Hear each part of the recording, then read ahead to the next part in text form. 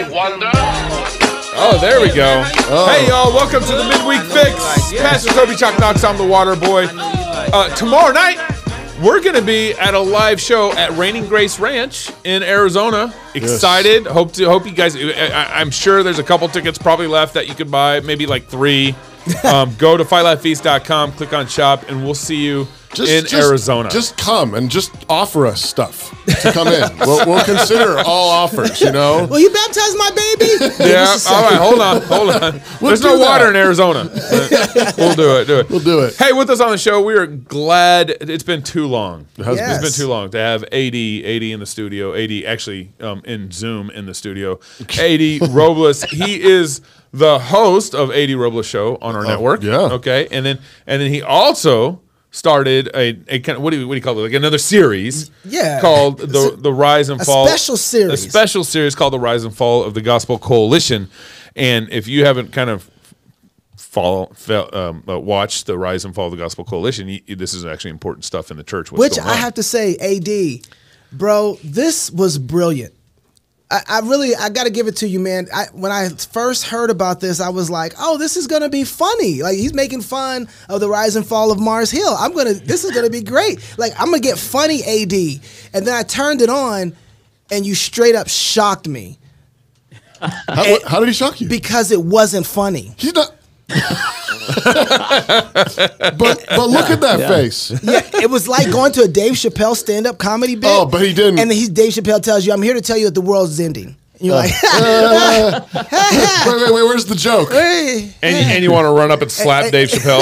Is that I'm not Will Smith. Do you want to slap AD right now? Is that what well, no, AD, I really am interested. So what in the world possessed you? Because I thought it was the rise and fall of Mars Hill. What possessed you to even think, hey, you know it'd be great? Let's do a podcast on the rise and fall of the Gospel Coalition.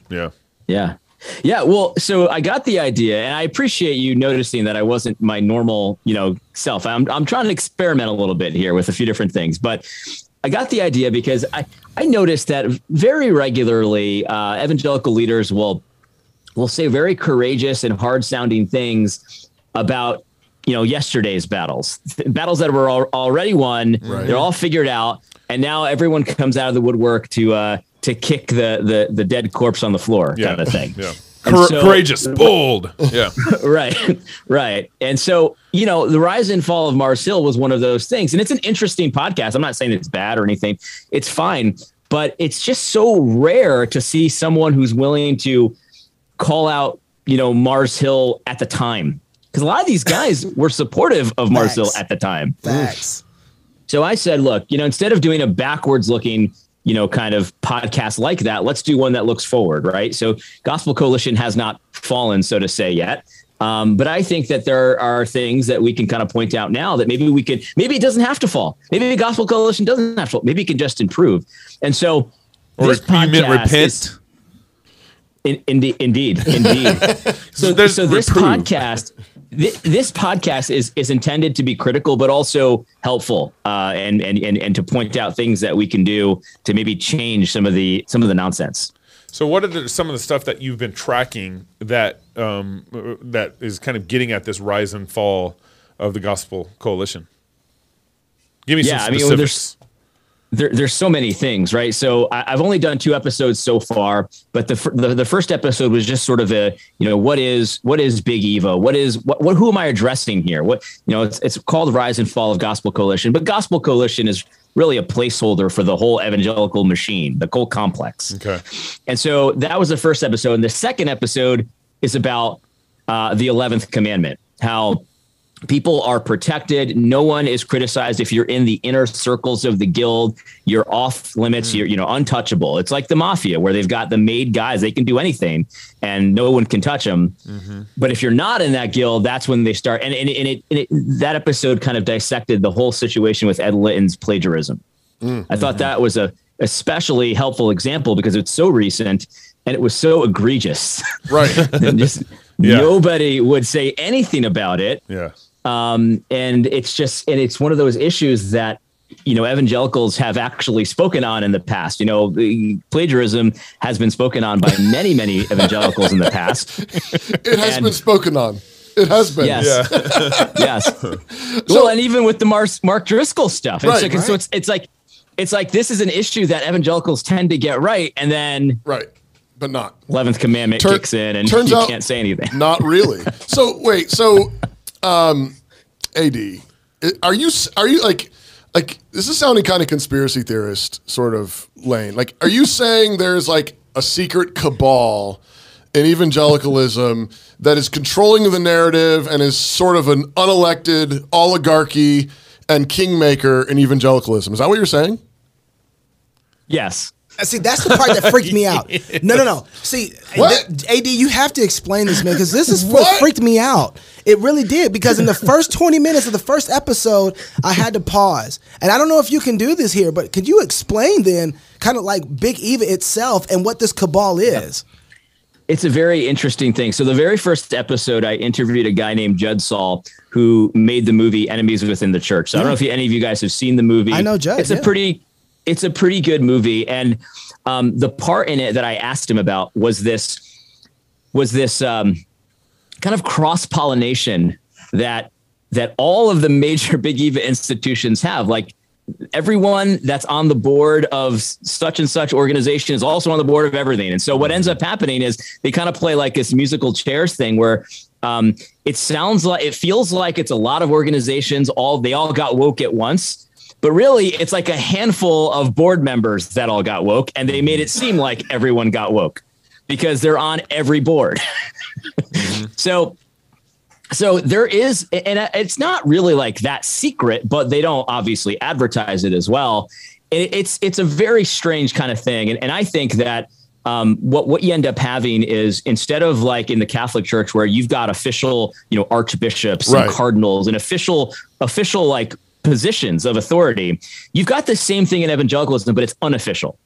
Right. It's something that's completely off the book. So there's no, you got pastors in evangelicalism, and then maybe you've got senior pastors or teaching elders and things. So there's some roles that are official, but then there's extra roles, and that's on these boards of these organizations, conference speaking circuits, things like that. And some of these guys operate like an archbishop would operate.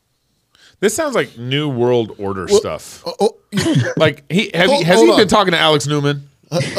Hold on. So like, can you be more specific? Like, Sure. I'm just ignorant of these things. But so, what are the boards you're talking about? What are some of the men you're talking about? I mean, can you name names?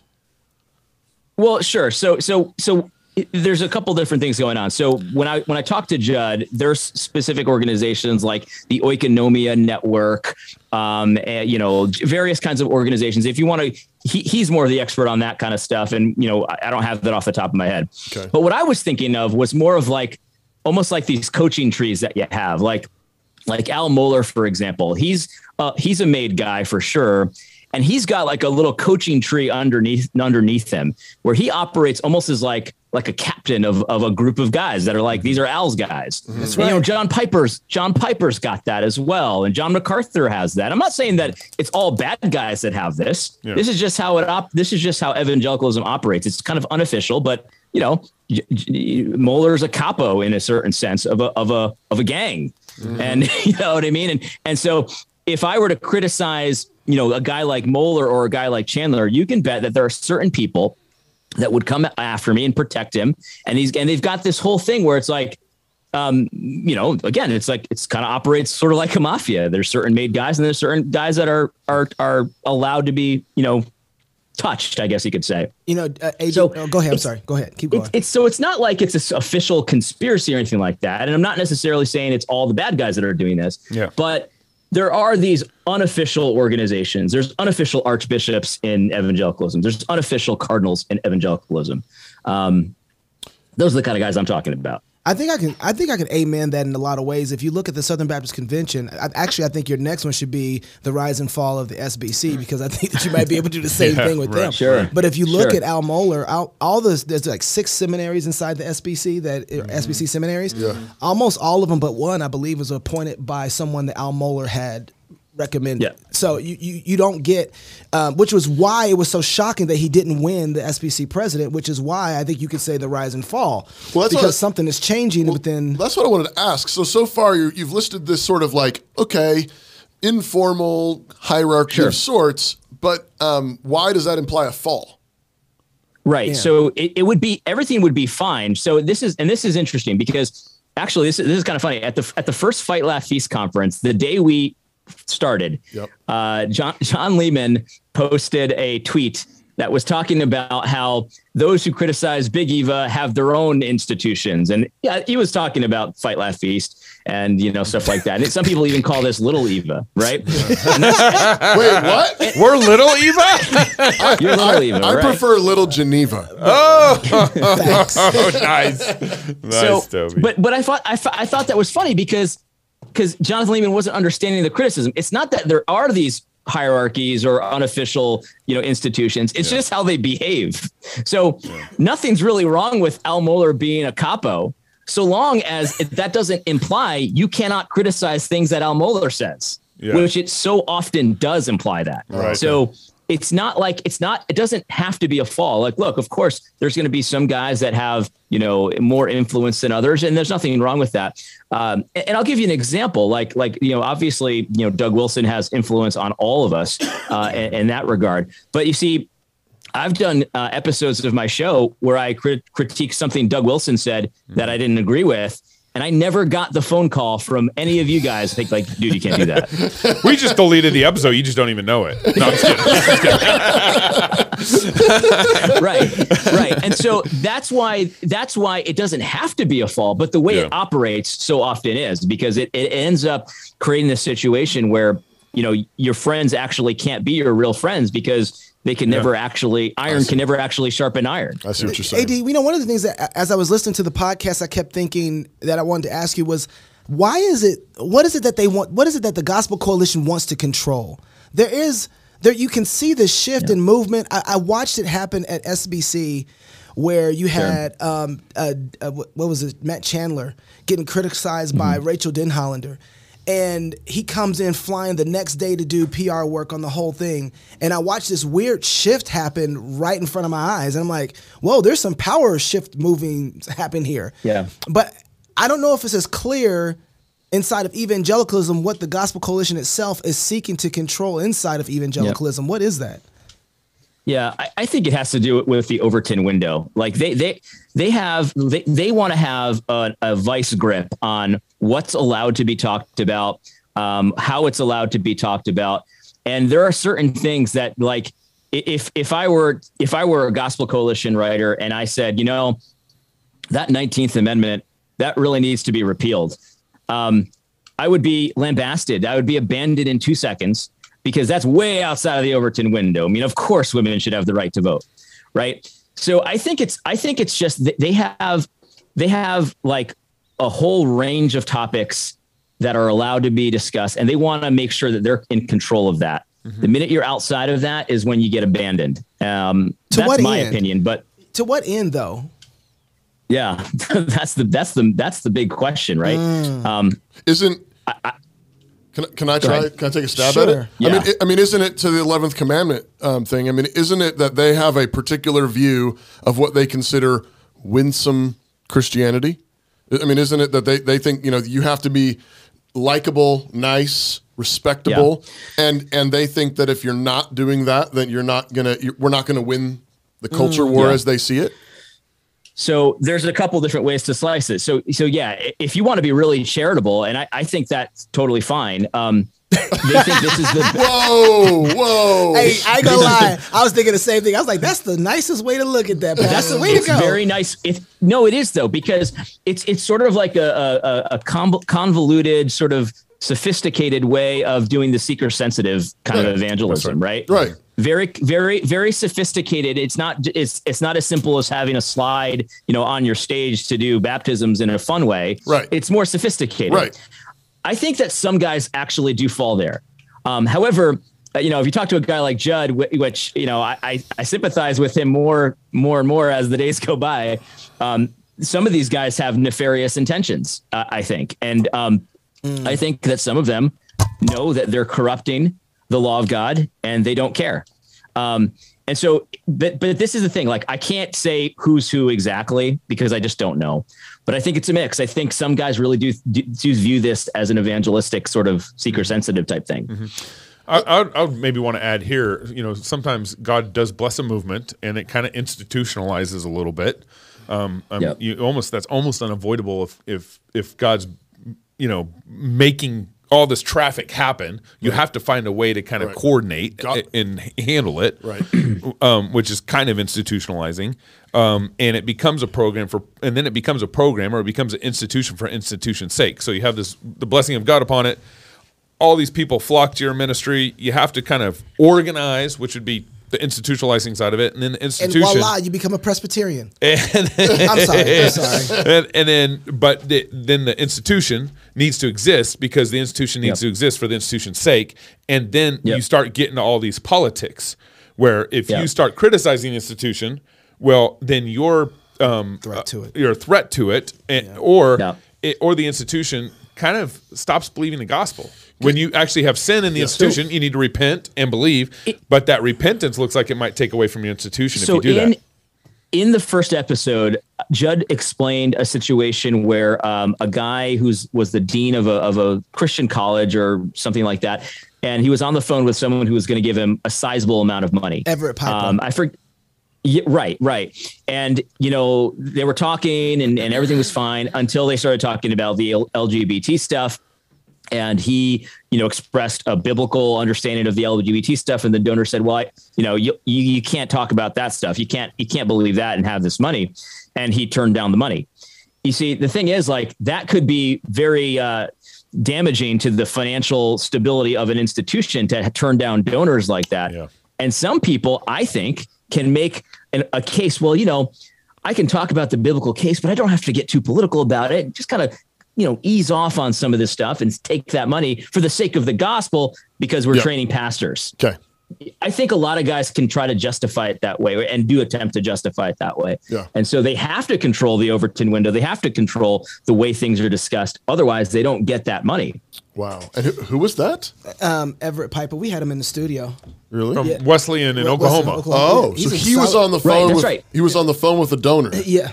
And the donor said, "You can't take this. No, you can't talk about LGBT stuff in order to take this money." And so Everett rejected the money. Good. Good. Okay. All right. And it wasn't like a couple $1,000s. It was a lot of money. Sure. A lot of money. Oh, absolutely.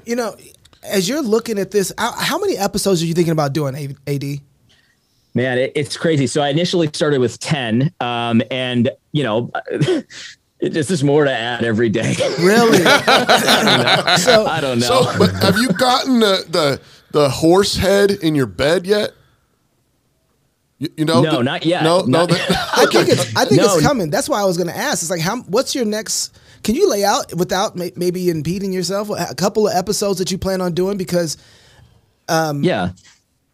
Yeah, no, I definitely can. So I'm planning on going into some of the issues regarding money transparency and who funds what and why and stuff like that. I do plan on going into that. That's probably going to be one of the last episodes that I'll do, just to kind of keep that. No, you might want to do that one next because is George Soros involved in that one?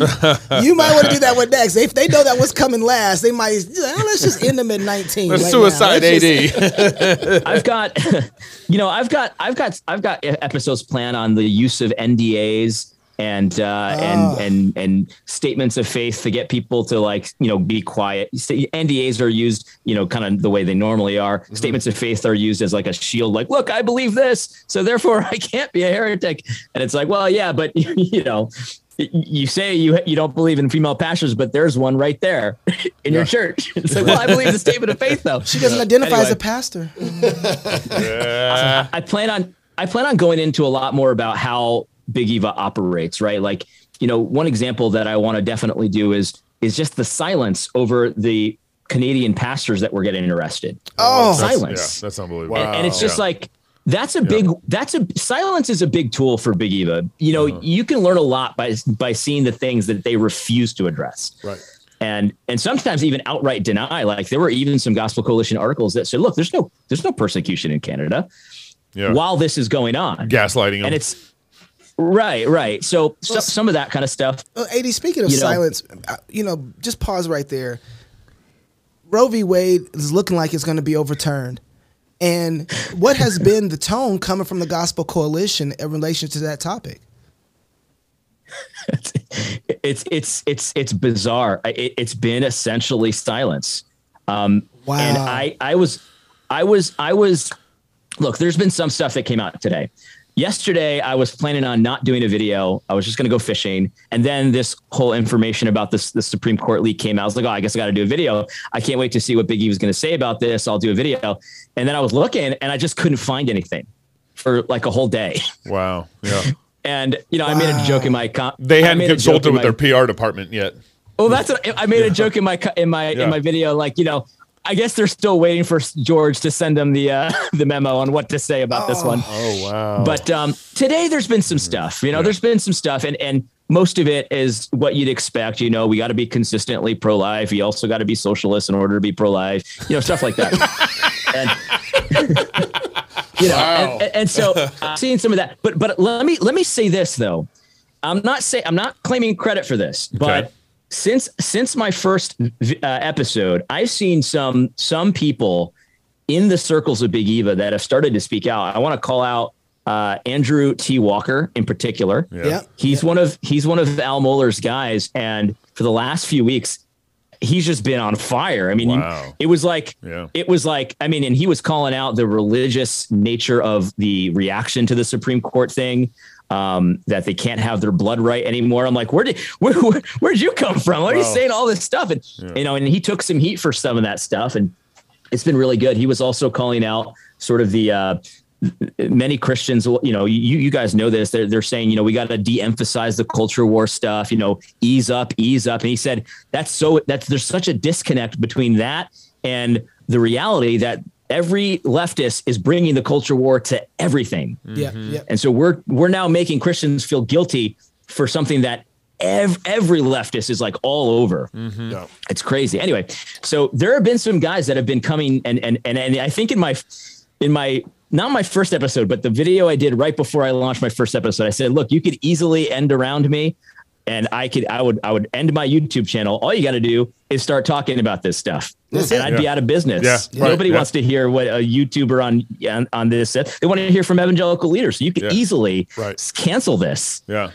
So I'm not claiming credit, but I'm glad to see it. You know what I mean? That's great. That's really great. Go download one of the most brilliant podcasts out right now, The Rise and Fall, the Gospel Coalition. On the Fight Laugh Feast. On the Fight Laugh Feast app. App in the network, yeah. Protect that man at all costs. You got a security Get some bodyguards. You got a security guard. Appreciate you, AD. If you're single, get married. If you're married, have kids. And if you have kids, go baptize them. Until Sunday, love God with all your heart, soul, mind, and strength. Love your neighbor as yourself. Go fight, laugh, and feast. It's Cross Politics.